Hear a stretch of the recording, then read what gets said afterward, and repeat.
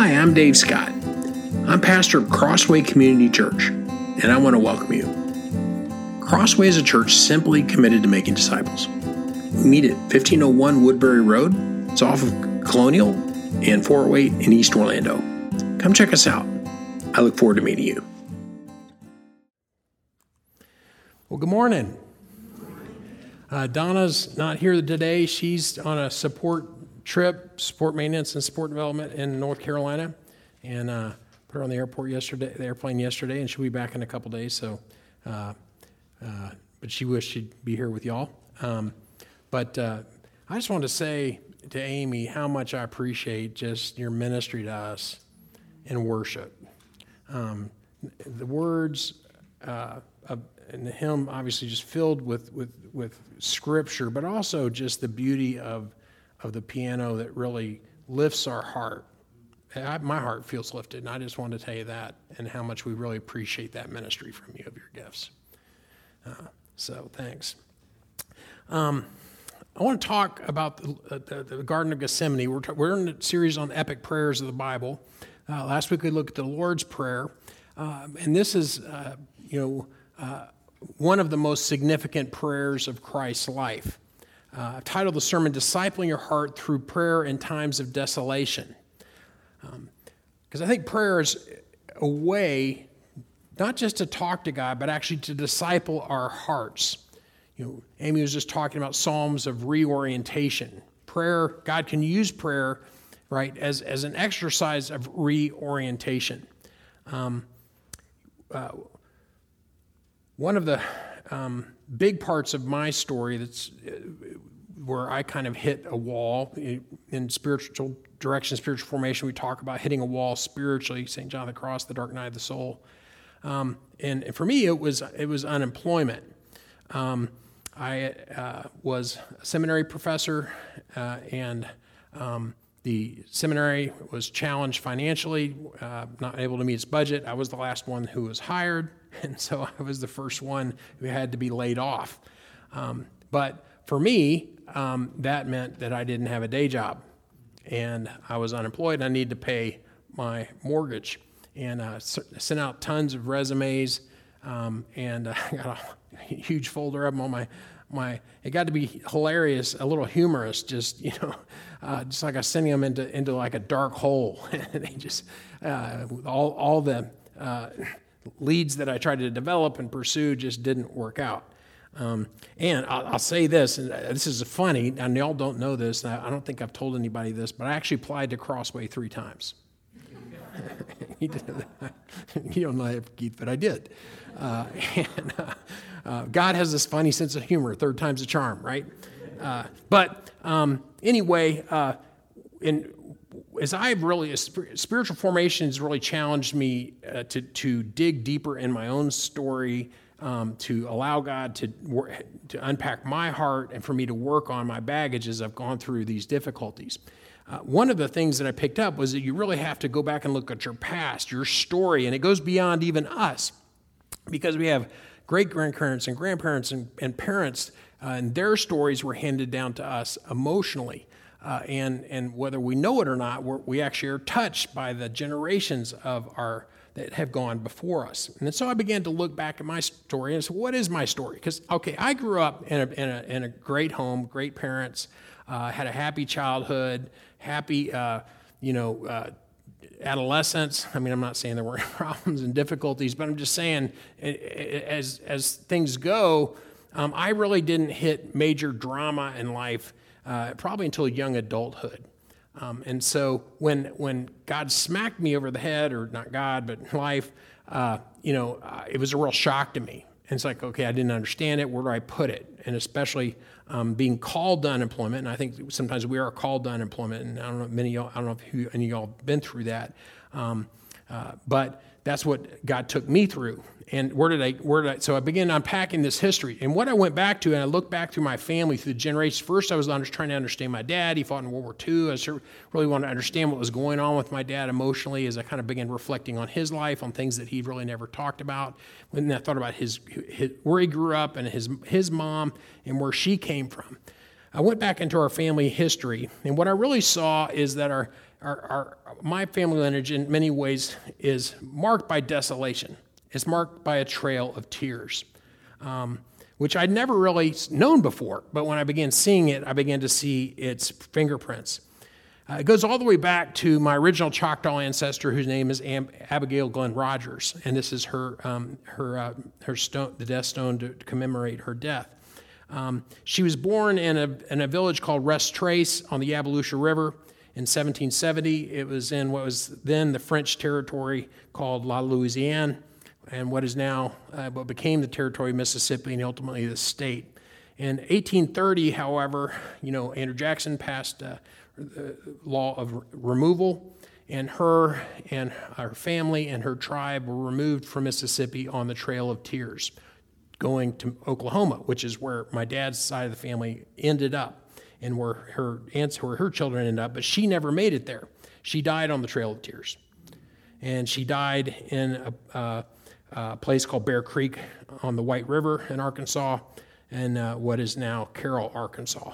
And then I thought about my grandmother, through whom my Choctaw lineage comes, and I told you about her father, who was a U.S. Deputy Marshal, who was shot in the line of duty, and that trauma for her, that grief for her.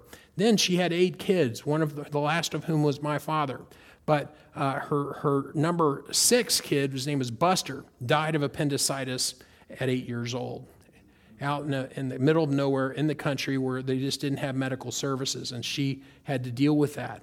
And as a result of that, she was really crushed by it, and she had an emotional breakdown. And she ended up having to move to the city to live with my aunt, her oldest daughter, because she just couldn't deal with everything as she was dealing with grief. And my father grew up in that. That was the context that he actually grew up in, with his mom actually living in another place for a lot of his life, or young years. And then he went to World War II and fought in the Pacific. My father never talked about it. I know through some inklings that he actually had electroshock therapy afterwards to deal with PTSD. But my father was a very winsome person, very people person. You would never know that, except on the surface there was this anxiety, there was this dealing with these dark shadows. And as I understood where they came from, the context of growing up in the Great Depression with the trauma in his family, it's explained a lot to me in a theme in my own life that I didn't even know. And so I began to deal with and grapple with this. What do we do with pain? What do we do in our life when we come into desolation? And I want to look at Jesus' prayer in the Garden of Gethsemane, because I think he has a lot to teach us about how we can disciple our heart through prayer in these times and these seasons, circumstances of desolation. Luke chapter 22. Let me pray before we dive into God's word. Lord, we pray that you, Lord, would minister to our hearts. You know where each of the hearts are here that walked in this room, and the burdens and pains and traumas that they carry. Pray that you would minister to them, touch them, Lord, even as you ministered to your son in the Garden of Gethsemane, where we pray, speak to us through your word. Amen. Luke chapter 22, verse 39. And he came out and he went, as was his custom, to the Mount of Olives, and his disciples followed him. In the Matthew version here, it says that he went to a place called Gethsemane. The Garden of Gethsemane is on the Mount of Olives. And Gethsemane actually means olive press. Olive press, it's natural on the Mount of Olives to have an olive press, right? What is an olive press? Well, it's like a cider press or a grape press. You screw down on the fruit, and in the case of olives, it gives out olive oil. But it's interesting here because what we see in this episode in the Gospels is in the Garden of Gethsemane that Jesus' heart is literally in an olive press. He's being pressed down by what he is carrying. When has your heart been in an olive press?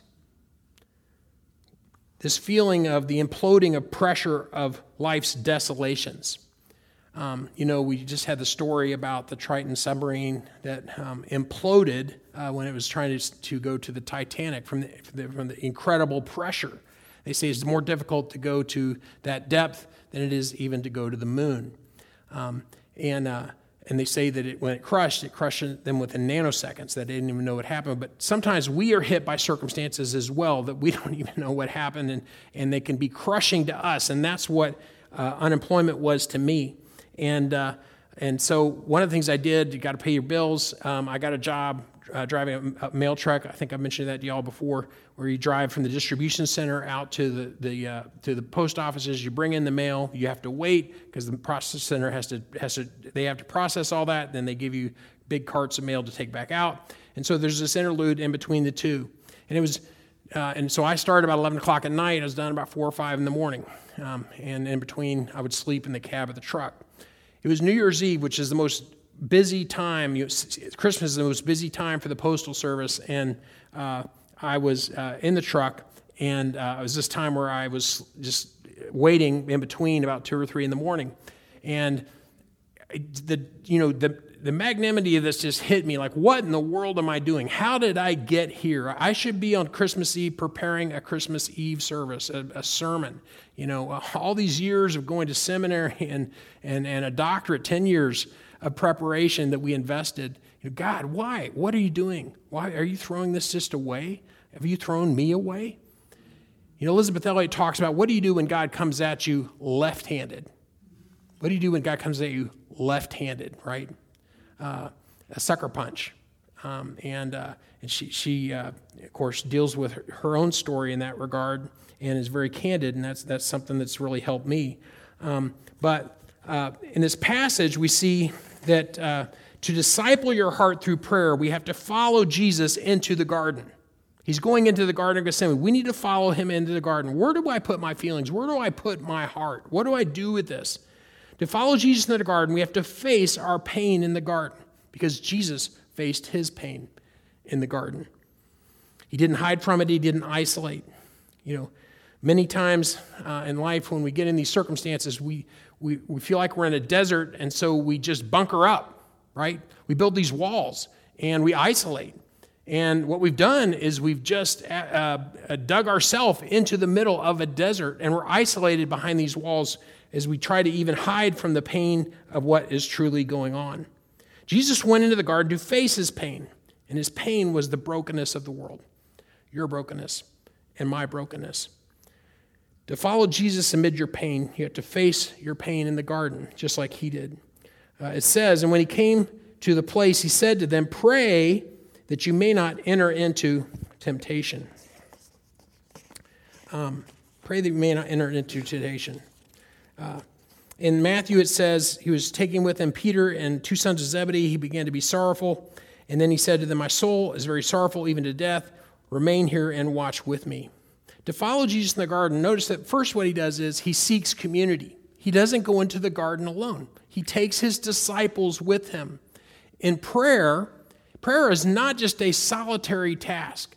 It's something that we enter into as a body, organically, for one another. In the face of betrayal, Jesus didn't flee community, he sought community.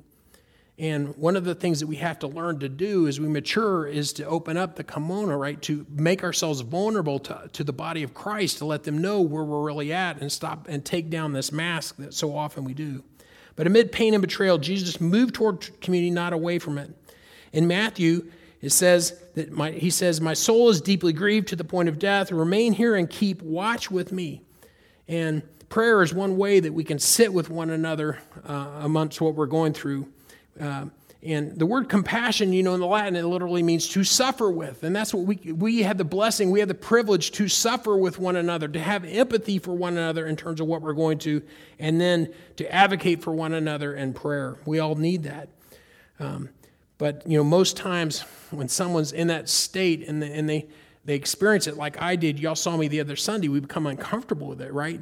What do you do when somebody cries? What do you do? I mean, a lot of times we want to give some kind of quick answer, like, God's going to take care of, God's sovereign. They're in a better place.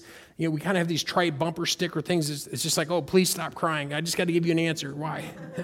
Because we're uncomfortable with it. We want to fix the person. We want to stop the crying as opposed to just sitting with it, which I felt like y'all did. And you gave me a great gift in doing that as I was dealing with desolation. But we need to follow Jesus amid our pain by seeking community in the garden. It says that he withdrew from them a stone's throw, and he knelt down and prayed, and he says, Father, if you're willing, take this cup from me. What is this cup? What is this cup? It's the pain that Jesus felt. It was him seeing the cross before him. It was his coming suffering. Now, in Protestant tradition, we have a cross which is empty, right? Why? Because we want to stress the resurrection. Jesus doesn't need to die for us again. We don't need to have Mass every week. He doesn't need to die for us again every week. That's why we don't have him on the cross.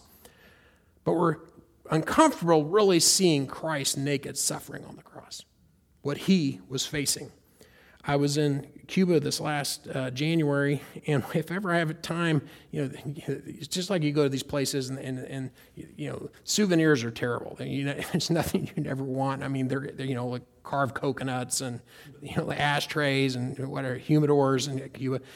But one thing that interests me are old things, and so I asked, is there any place here in town that has old things, antiques? And they did. I had an hour or two to go run it down, and I went to this guy's house, and this is what it looked like on the inside. It was filled with crucifixes on all the walls, on every flat surface. Now, this is sad because this tells you what's happening in Cuba. What in the world are all these things doing in somebody's house, right? Because they belong in churches. But if you look at that, you see Christ suffering.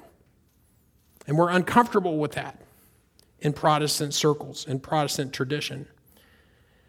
It was jarring to me. It was jarring, right? I was uncomfortable with it, to see the suffering of Christ depicted. And yet, this was what Christ was facing. This is what he was facing.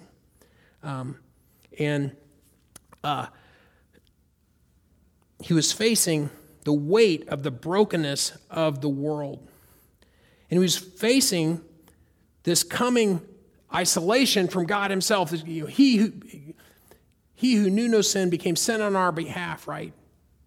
That's what he was facing. Because when he became sin on our behalf, God the Father couldn't have intimate communion with that which was sin. And Christ knew that this was coming. See, Christ is not the only begotten Son. He's also the only forsaken Son. He was forsaken in that utter loneliness he saw, and he was dreading, and he said, Father, if you're willing, remove this cup from me. The first thing he says is, Father, Abba, in the Mark version, it says it, which is the Aramaic, right? The Aramaic is actually what Christ usually spoke. He didn't really speak Greek. He didn't speak English. But he spoke Aramaic, and Abba leaks through as the Aramaic word for daddy, right? He goes to his Father, to his Abba, Abba, Abba, Abba. He takes his heart to his Father. And that's what we need to do as well. And so one of the books that ministered to me when I was dealing with unemployment was Larry Crabb's book called The Abba Prayer. And it's about how do we really center and meditate on this reality of our relationship as daughters and sons of God, and him as our Abba, as our Heavenly Father. But this Abba prayer that Larry Crabb suggests is a breath prayer. And I don't know if y'all have ever practiced breath prayers, but they're based on inhaling and exhaling. And so the Abba prayer goes, Abba, Father, I'm yours. Abba, Father, I'm yours. That's all there is to it. It's a simple prayer. You breathe in. Abba, Father, I'm yours. Abba, Father, I'm yours. Stick out your hands and do this if you're comfortable. Just focus on this for a minute. Abba, Father, I'm yours. You can say it. Speak it verbally. Abba, Father, I'm yours. We're crawling into his lap, into his arms, and we're learning to be there and rest there. And that's what I had to do, because that was the only security that I had. 1 Peter 5:7 says, give all your worries and cares to God, God the Father, our Abba. for he cares about what happens to you. God cares about what happens to you. That's scripture. It's inerrant. It's truth. God cares about what happens to you. He cares about what's on your heart right now. Your concerns are his concerns. God cares about what happens to you. And Jesus said, take this cup from me. Take this cup from me. Jesus wanted to quit. He wanted to quit. I don't know if you ever thought about that. He's saying, get me out of this situation. Let me out. That's the human Jesus, right? When have you been in a situation in which you just want God to get me out of this? I don't want to be anywhere else but here right now. No, I will not be here. That's the first stage, grief is denial right now. This is not happening to me. No, not again. Not again. Gethsemane is a place of desolation, a garden, but it's also a garden of consolation. Whose father is it? Whose garden is it? It's the Father's garden. Gethsemane is the Father's garden. Go into your Father's garden. It's a place of safety. It's a place of unconditional love. It's a place of hesed, covenanted favor poured out on you that is everlasting to everlasting. Over and over again it says in the Old Testament, your Father's garden. And when Jesus said, take this cup from me, he was feeling the pressure of our sin and our guilt. And what comes out when Jesus is under this enormous pressure? His blood came out. Literally, its blood came out. It says, and being in agony, he prayed more earnestly, and his blood became like drops of blood falling on the ground, falling down to the ground. Jesus sweat blood.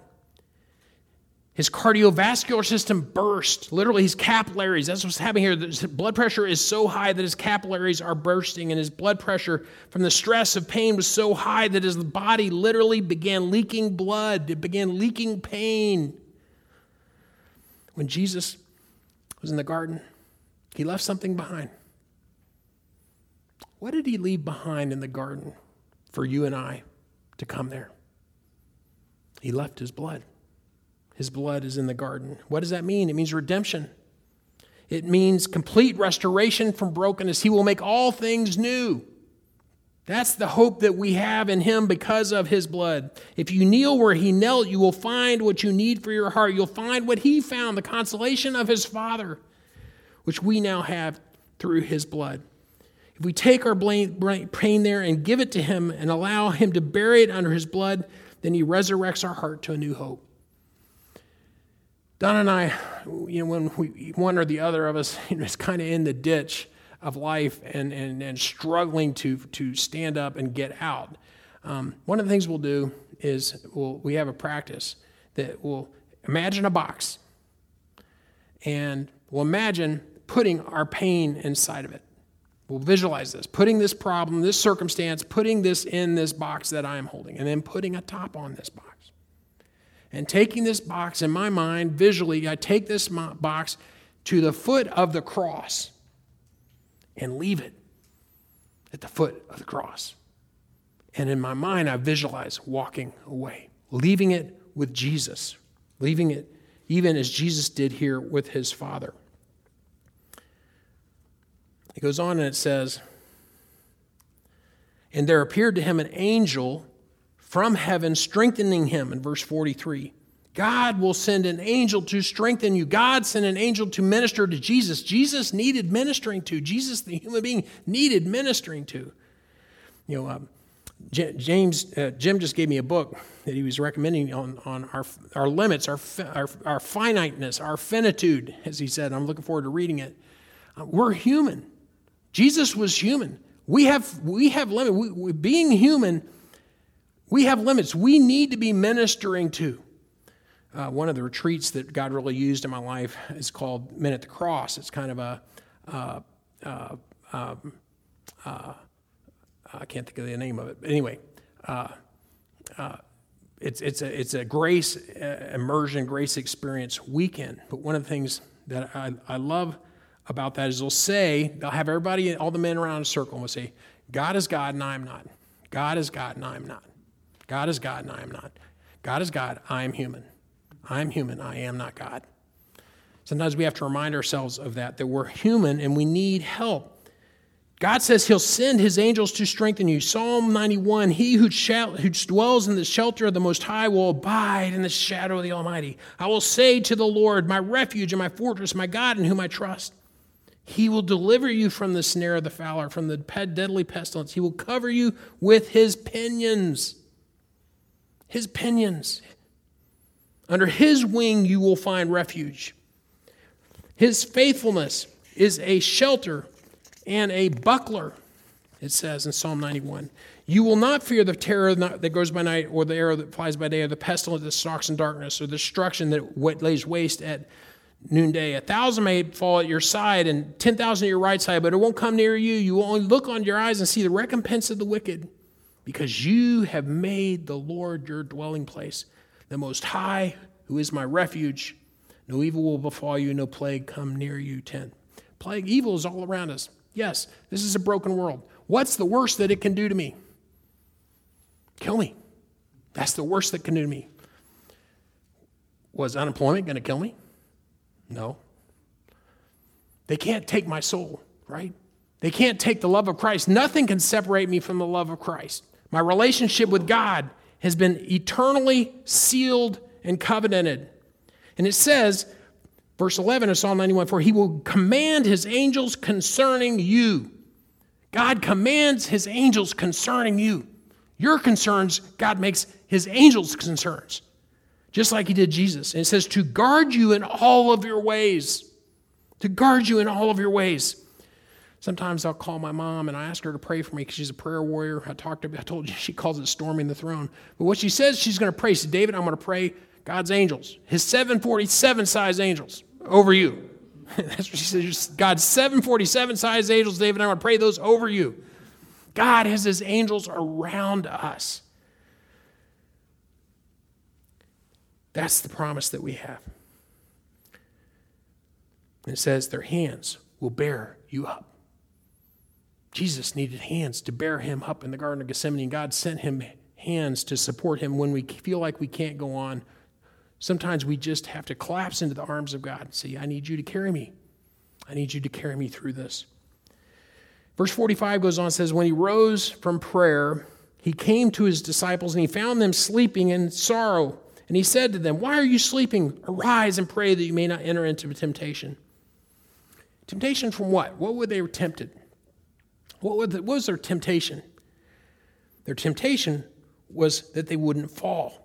Pray that you don't fall, right? That you don't falter.